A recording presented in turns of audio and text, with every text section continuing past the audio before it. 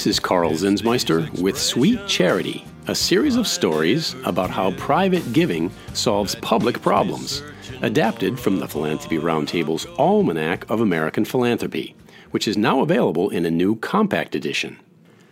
You know, a lot of people assume that funding high-end medical research is something best left to government entities like the National Institutes of Health or the National Science Foundation. That couldn't be further from the truth. The most spectacularly successful medical research institution on earth is Rockefeller University in New York City. If Rockefeller University were a nation, it would be number 4 in the world for Nobel Prizes won in the field of medicine.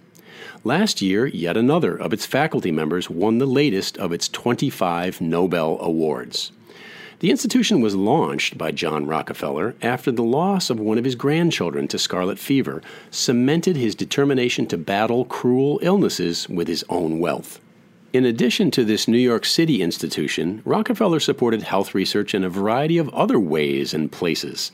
Some deep investigation by the Philanthropy Roundtable a few years ago found that more than 60 Nobel scientists had benefited at some point in their career from Rockefeller financial support.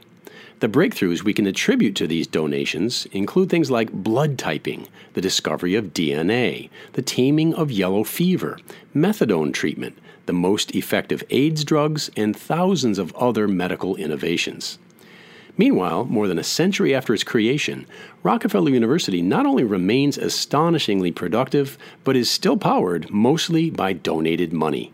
For our winter 2018 issue, Philanthropy Magazine had a chance to interview Russ Carson, a major contemporary donor in New York City who has been a longtime supporter of Rockefeller University and chairman of its board of trustees for the last 11 years.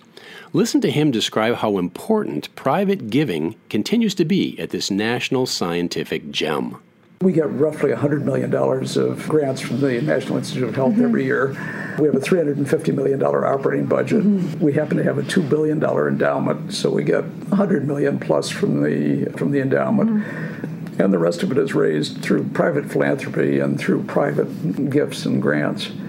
So the government funds less than 30% of the activity at the university.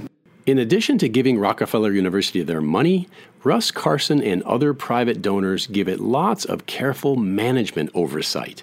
As a result, the place is structured much more productively than a typical university or large bureaucracy. There are 81 separate laboratories at Rockefeller U, each headed by an eminent scientist who reports directly to the president. There are no formal departments. The bureaucracy is minimal, and the administration is extremely lean. The best scientists in the world are mostly just left alone to do science at the very highest level. From the board side, the question is how do you create a management structure that enables the scientists to do their great things with as little interference and as little bureaucracy as possible. Yeah.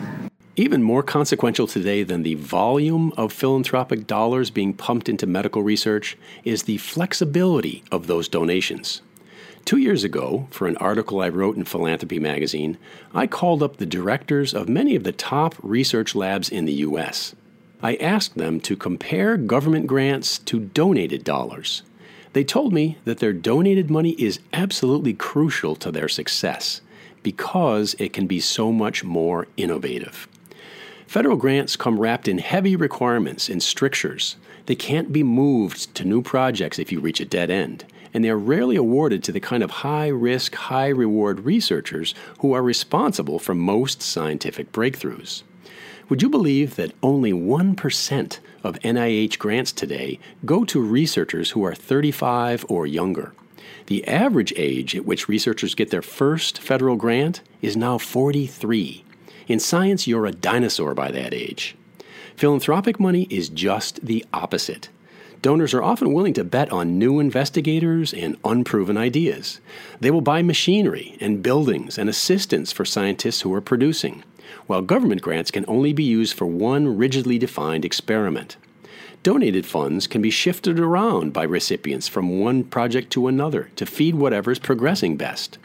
These are the reasons why even in places where gift money is smaller in volume than government money, it usually produces much bigger returns. The result is simple.